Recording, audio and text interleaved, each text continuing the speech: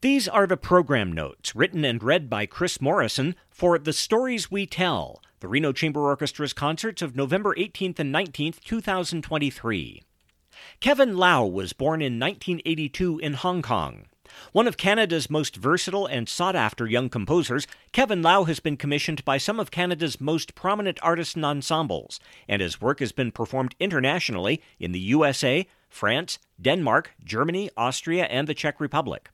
A prolific composer of orchestral, chamber, ballet, opera, and film music, he served as affiliate composer of the Toronto Symphony Orchestra from 2012 to 2015. To date, he has produced 7 works for the TSO. Shortly after, he was commissioned to write 2 ballets with choreographer Guillaume Cote, a full-length ballet, Le Petit Prince, for the National Ballet of Canada, and a half-hour ballet, Dark Angels, for the National Art Centre Orchestra. He served as composer-in-residence for the Manitoba Chamber Orchestra from 2021 to 2023. Artemis was composed in 2009. Its duration is 10 minutes, and its instrumentation is 2 flutes, 2 oboes, 2 clarinets, 2 bassoons, 2 horns, 2 trumpets, timpani, percussion, harp, and strings. Kevin Lau has written the following, which we include here with his permission, on Artemis. Over the shadowy hills and wind-blown peaks of the mountains, she leads the hunt, delighting in drawing her bow, all of gold, and shooting her deadly shafts. The hilltops are shaken by terror, and the dark of the woods resounds with the terrified screaming of beasts. The earth and the fish-laden ocean tremble in fear at her coming. She roves over all, fearless-hearted, slaying all races of creatures. But when the huntress, delighter in arrows, has sated her longing, rejoicing in heart, she loosens the string of her well-curved bow and returns to the mighty palace of Phoebus Apollo, her brother, in the fertile country of Delphi, to join with the Muses and Graces in treading the maze of the dance. Such is Homer's description of Artemis, daughter of Zeus, the virgin goddess of wildlife. A deadly huntress who killed without mercy, striking down any who transgressed her law with her gold-tipped arrows, she was also a lover of animals, of music and dance, and a symbol of fertility. In Greek mythology, she was the quintessential untamed woman, beautiful, alluring, but vengeful and unspeakably dangerous. Although men desired her, she kept her chastity, as anyone foolish enough to admire her too closely usually met with an untimely end. Artemis is a musical portrait of the Greek goddess in the manner of Gustav Holst's symphonic suite The Planets, whose 7 movements are based on the Greek deity's Roman counterparts. The movement Mars the Bringer of War, Ares to the Greeks, was particularly influential in the conception of this piece. There are 2 places in Artemis which overtly reference the martial rhythms and harmonic progressions of Mars. At the same time, I sought to emphasize qualities which I thought would befit a more feminine warrior: speed and swiftness, lightness, agility. The masculine lower brass contingent is here replaced by a small but fierce percussion battery. Artemis is divided into 3 sections which follow one another without pause. The first, The Hunt, is a tempestuous depiction of the goddess as she rains destruction upon her victims. Amidst the frenzy of percussion which launches the work, the horns sound a war call in their lowest registers, signaling the goddess's approach. The closing fugue is an ode to the goddess's classical qualities, beauty, sophistication, and deadly grace. The title of the second section, In the Pale Moonlight, refers to Artemis's designation as the goddess of the moon. Her twin brother Apollo is sometimes referred to as the sun god. Their mother was persecuted by Zeus's wife, Hera, who forbade her to give birth on any land that saw the light of day. So Apollo and Artemis were born on 2 floating islands, which at times rose above the surface of the sea, and at times dipped beneath it. The music is a meditation on the goddess's place of origin and her sacred woodlands, where only the pure of heart may enter. Although the title of the third section, Dance of Artemis, is suggestive of the goddess's lighter, more life-affirming qualities, it is in truth nearly as aggressive as the hunt itself.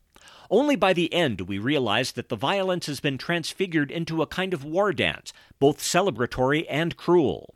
Swirling strings give way to a majestic statement of the Artemis theme, at last revealed in its fullest form. Caroline Shaw was born August 1, 1982 in Greenville, North Carolina. An acclaimed composer, singer, violinist, and producer, Caroline Shaw was the youngest ever winner of the Pulitzer Prize for Music, having received the award in 2013 at the age of 30 for her Partita for 8 Voices. She has also won multiple Grammy Awards and an honorary doctorate from Yale University. Shaw received her bachelor's and master's degrees in violin performance from Rice and Yale, respectively. Along with her busy composing schedule, she still performs regularly with the vocal ensemble Roomful of Teeth, the American Contemporary Music Ensemble, and a variety of other groups. Her compositions, numbering over 100 in the last decade, have been commissioned and performed by, among many others, Yo-Yo Ma, Renee Fleming, the Los Angeles Philharmonic, So Percussion, the Brentano and Izuri String Quartets, Brooklyn Rider, Ars Nova Copenhagen, and the Brooklyn Youth Chorus. Her music has been featured in a number of films, television programs, and stage productions. She has collaborated with artists like Kanye West and Beyoncé and appeared in the series Mozart in the Jungle. The Mountain That Loved a Bird was composed in 2017. Its duration is 18 minutes, and its instrumentation is narrator, flute and piccolo, oboe, clarinet, bassoon, trumpet, horn, trombone, tuba, glockenspiel, woodblocks, bass drum, and strings. Alice McLaren, who lived from 1933 to 2019, worked for several years as an anthropologist in Ecuador, then taught at the State University of New York, Cortland. She also studied at the Harvard School of Public Health and did research at Massachusetts Mental Hospital. After marrying physicist Larry McLaren in 1976, she traveled with him to various teaching jobs across the United States. During those travels, McLaren started writing children's books, eventually publishing about a dozen of them.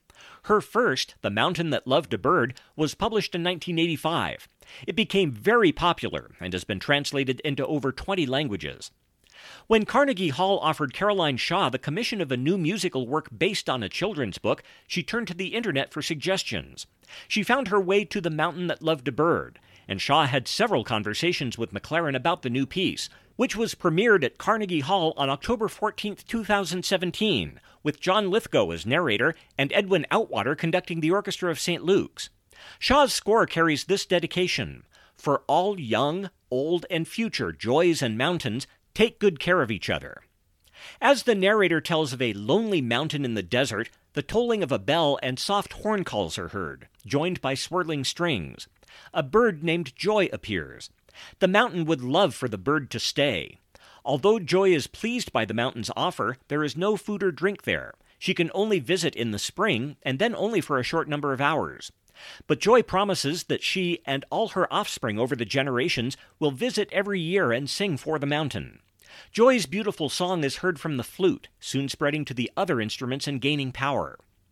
After 100 years of increasing sadness at Joy's annual departures, the mountain's heart breaks and there is a sudden eruption. A flood of tears comes welling forth, which in time becomes an actual stream. In subsequent years, Joy continues to visit, but now bringing a seed each year. Over time, the seeds sprout roots, grow shoots, and eventually turn into trees. It takes some time, but the mountain comes to notice these important changes, and its tears become tears of happiness. The mountain and the desert around it are now green and fertile, the lushness extending for miles. One year Joy appears, this time with a twig rather than a seed. She goes to the first tree that had taken root on the mountain, finally ready to build a nest and stay for good, as the music grows in power to its final climax. Gioacchino Rossini was born on February 29, 1792, in Pesaro, Italy. He died November 13, 1868, in Paris, France. The operas of Gioacchino Rossini remain among the most beloved in the repertoire. Rossini received his earliest musical training from his musician parents. Soon after graduating from the Liceo Musicale in Bologna, he wrote his first complete opera, and by the age of 20, works like The Italian Woman in Algiers had made him Italy's most famous composer. From 1815 to 1822, he was under contract to compose for opera houses in Naples. He wrote an amazing 19 operas in those years for Naples and other Italian opera houses, including Otello, The Barber of Seville, and La Cenerentola. Soon after completing a tour of Europe in 1822, he settled in Paris for 5 years, where he wrote his last opera, William Tell. He retired from opera composition a wealthy man at age 37, having produced 39 operas.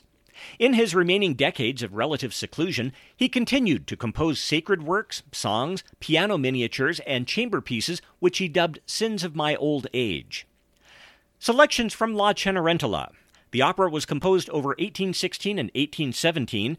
The duration of the selections is 37 minutes, and the instrumentation is voices, 2 flutes, 2 oboes, 2 clarinets, 2 bassoons, 2 horns, 2 trumpets, trombone, timpani, percussion, and strings.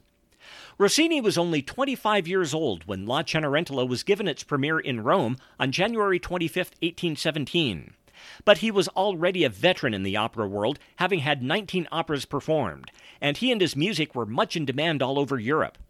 La Cenerentola, subtitled Ossia la bontà in trionfo, or Goodness Triumphant, was based on the famous story of Cinderella, as originally told by Charles Perrault in his story of 1697, Cendrillon. As was the case with so many of Rossini's operas, La Cenerentola was written quickly. The libretto, by Rossini's frequent collaborator Jacopo Ferretti, was written in 22 days, and Rossini completed his music in just 24 days. Although Ferretti had some doubts about what they'd created, Rossini had none, predicting that, quote, the impresarios will fight for staging it, as well as the prima donnas for being able to sing it. Rossini proved to be correct, and La Cenerentola was, along with The Barber of Seville, his most popular opera throughout the 19th century, and it remains among his most performed today. The Overture. As he often did, Rossini actually borrowed his overture to La Cenerentola from an earlier work, in this case the 1816 opera La Gazzetta. A lyrical opening in the low strings is contrasted with interjected brass fanfares and woodwind figures. Rushing strings introduce a note of tension before sprightly faster music begins. Then the clarinet introduces a new theme. The strings take up another figure, which repeats several times, getting louder with each repetition.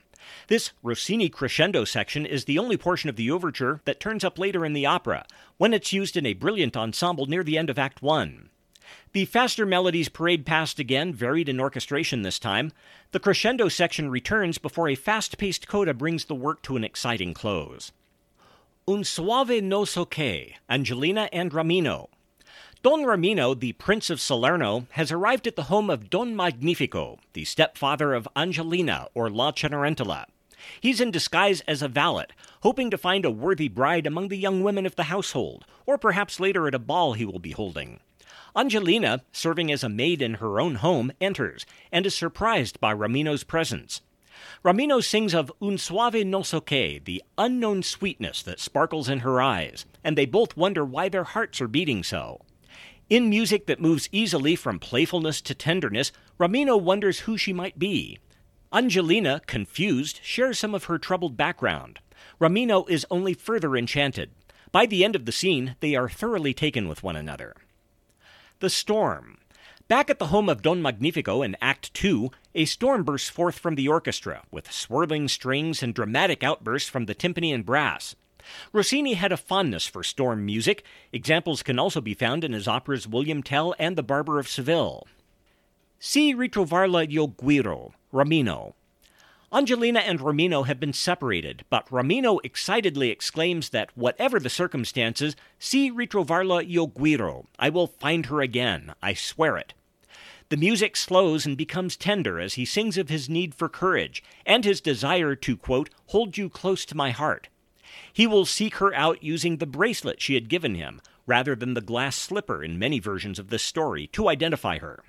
As the music charges forward, he sings that love must guide him amid sweet hope and bitter despair. Naci all'afano non più mesta, Angelina. In this, the opera's closing aria, Angelina says goodbye to her stepfather and stepsisters, having finally reunited with Don Ramino. Naci all'afano e al pianto. I was born into worry and weeping. She suffered quietly until she found her life changed, swift as a flash of lightning. Despite her new situation, though, she will remain a good daughter, sister, friend. With floridly decorated music that culminates in one of the famous Rossini crescendos, she expresses her joy, singing that now she can abandon her sad songs and quiet suffering. They were just a dream compared to her beautiful new life. And they live happily ever after.